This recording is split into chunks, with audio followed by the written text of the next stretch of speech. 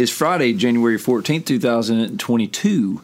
I'm Ben Bowden with Frank Kraft, and this is Simple Rhythms. Simple Rhythms is a daily podcast aimed to give you a simple and steady diet of God's Word and to help us all prepare for this upcoming Sunday's sermon.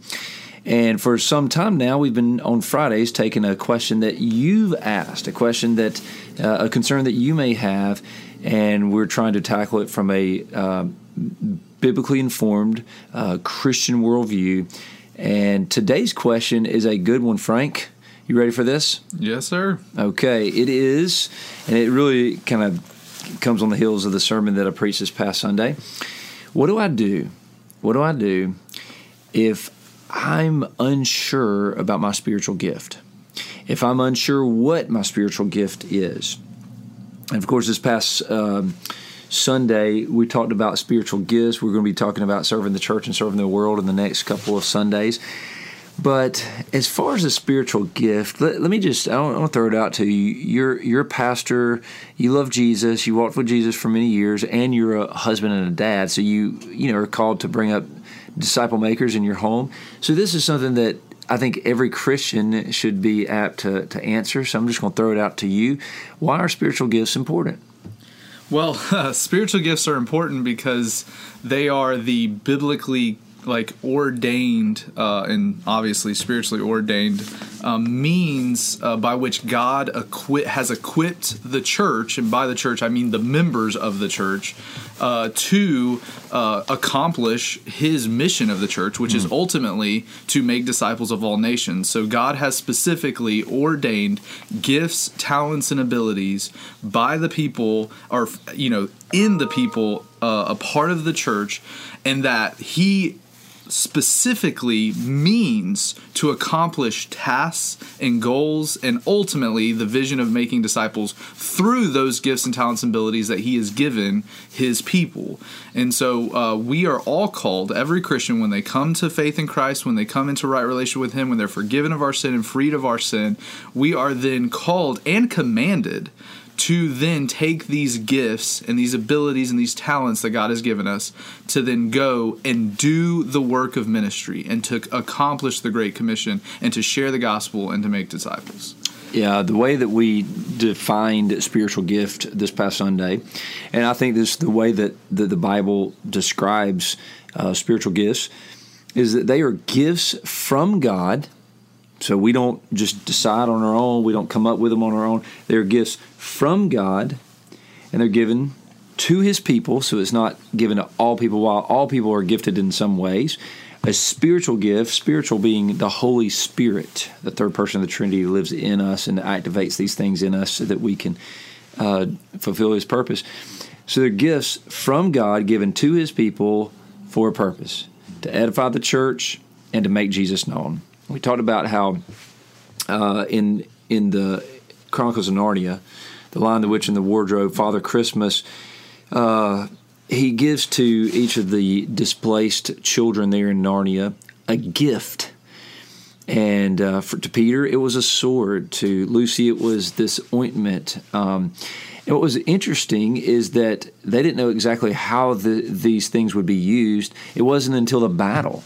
But they looked at these gifts, and they were beautiful in themselves. But they weren't to just put them on a shelf and admire the gift. Those gifts were a means, as you said, is a means to winning the battle. And so to the extent that, in the same way, to the extent that we use these gifts that are given to us by God for the sake of edifying the church and making Jesus known, to that extent, it means life or death. It means victory or defeat. Yes. And it means the promotion of good or the promotion of evil, depending on what we do with the gifts, if we put them on the shelf or we use them for our own selfish gain. Yes. Because we certainly can. And Pastor Ben, I love the way that you say that there at the very end, because I think that that's actually something that, especially, I didn't grow up in church, so this is kind of, I come in as a newbie in a lot of ways to these discussions, but I think that there is a default status to most people who grew up in church that when forgetting the importance of the spiritual gifts, that we think of there being no consequence if we're not actively participating in the mission. And there is an active consequence. There's an active negative impact on the church when there are maybe some or a good portion of churches that there are members there not involved in exercising their spiritual gift in the mission and vision of the church. What's your spiritual gift? Oh gosh, okay, I wasn't prepared for that. So I have a couple. My first spiritual gift is teaching. I love teaching. I'm passionate about teaching. Bobby is my intern this month, and I'm able to go throughout my workday, accomplishing all the tasks that I have throughout the week, and I'm trying to teach him while I do it. And there's been multiple times that I've asked him, "It's like, do you understand?" He's like, "Well, I have some understanding of some of the things that we're covering." He said, "But at the very least, I'm excited about it because you're excited about it." And so. And that I've learned that throughout my entire life. That's actually been true of me having grown up. I'm the oldest of 5 brothers, and so I've basically spent my entire life in one way or another being a capacity of teaching. I like to think this is it's hard to say this without sounding boastful, but leadership.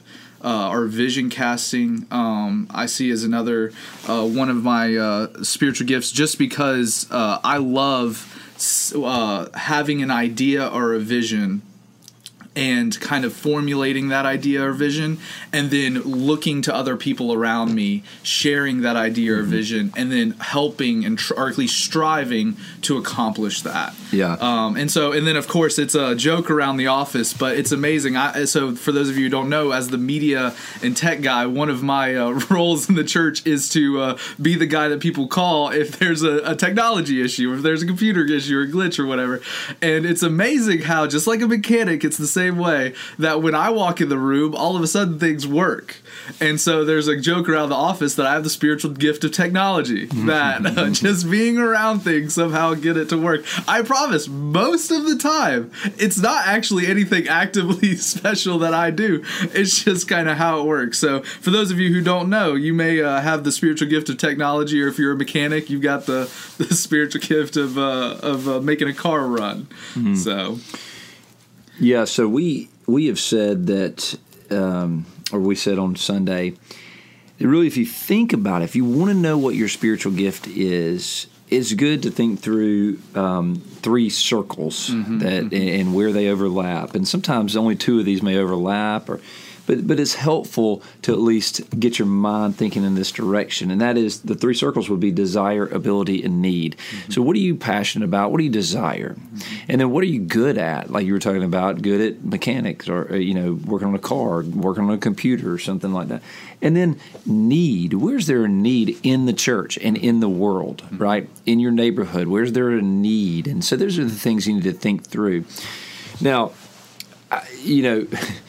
I think about, when I think about spiritual gifts, and this is really, I want to answer this question specifically. So let's get directly to this question. The question is, what do I do if I'm unsure of my spiritual gift? Here's what I want to encourage you. So whatever listener asked this question, or maybe you didn't ask this question, but you say, yes, that's me. Here's what I want you to do. I said this on Sunday. I don't want you to think of discovering your spiritual gift like a riddle. I want you to think less of it like a riddle and more of it like working on a farm. My granddad, man, it was amazing to watch him work on a farm. I grew up on the farm that he worked on, and so my childhood was by his side, in his shadow, holding his hand or watching him do his thing. And I always admired him. I looked at it because he could do so many things because he grew up on that same farm. He was raised in it. Here's what he didn't do. He didn't, or I think I said, he was good at a lot of stuff, but he was great. He was excellent at growing tomatoes. He was fantastic at growing tomatoes. But how he discovered that was not by taking a test, taking a class on tomato growing or whatever, or on farming, and then he figured out, okay, this is what I'm really good at. No, it's that he grew up on that farm. He woke up early. His daddy got him up, and he had him checking on the chicken, or they didn't have chickens back then, but going and checking on the cows, doing the row crops, doing all that kind of stuff. He worked on all these things, and eventually what he was great at came to the surface. And I believe the same is true with you. The Bible assumes, when it talks about spiritual gifts, it makes this great assumption. It assumes that we're going to be working in the church, that we're going to be serving in the church already, and that our spiritual gifts are going to come to the surface. So if you're unsure about your spiritual gift, don't worry. Don't worry about it. Just serve the church. Look at the church like a farm. Show up to work. Be ready to help where there's a need. Serve in different areas, and watch and see how certain things will come to the surface. And this is what makes church so meaningful, is because no one can say they don't need me to serve at the church. Yes. Everyone is needed. In fact, 1 Corinthians chapter 12, verses 21 and 22 says, "The eye cannot say to the hand, I have no need for you. Nor again the head to the feet, I have no need for you." And I love this. I love this word. On the contrary, the parts of the body that seem to be weaker are indispensable. In other words, God has given you a gift for a purpose, and whether you even feel like you're confident in pinpointing that gift, you're called to serve. Because the greatest gifts come not in certain abilities. The greatest gifts come just in the form of people. People. I mean, even Ephesians 4, where it talks about Jesus giving gifts to the church, you know what he does? He names people. He says the prophets, the evangelists, the shepherds, the teachers. These are people. And so everyone has a great ministry of presence. So don't worry as much about figuring out your spiritual gift and then going to do it, but rather just go and serve. Yes. Just show up. Just show up ready and watch and see how the Lord blesses you and gives you insight and gives you wisdom. All right, Frank, this has been good discussion. Great. I love talking about spiritual gifts, and I love talking about serving in the church. And this coming up Sunday, Pastor Caleb is going to be preaching on serving the church, and then the next Sunday, serving the world, and then after that, we're getting into Leviticus. That's going to be good. Oh, yeah, and the crowd goes wild. And so look forward to meeting again next time as we continue to lift high the name of Jesus through making disciples of all nations. And so we'll meet again next week on Simple Rhythms.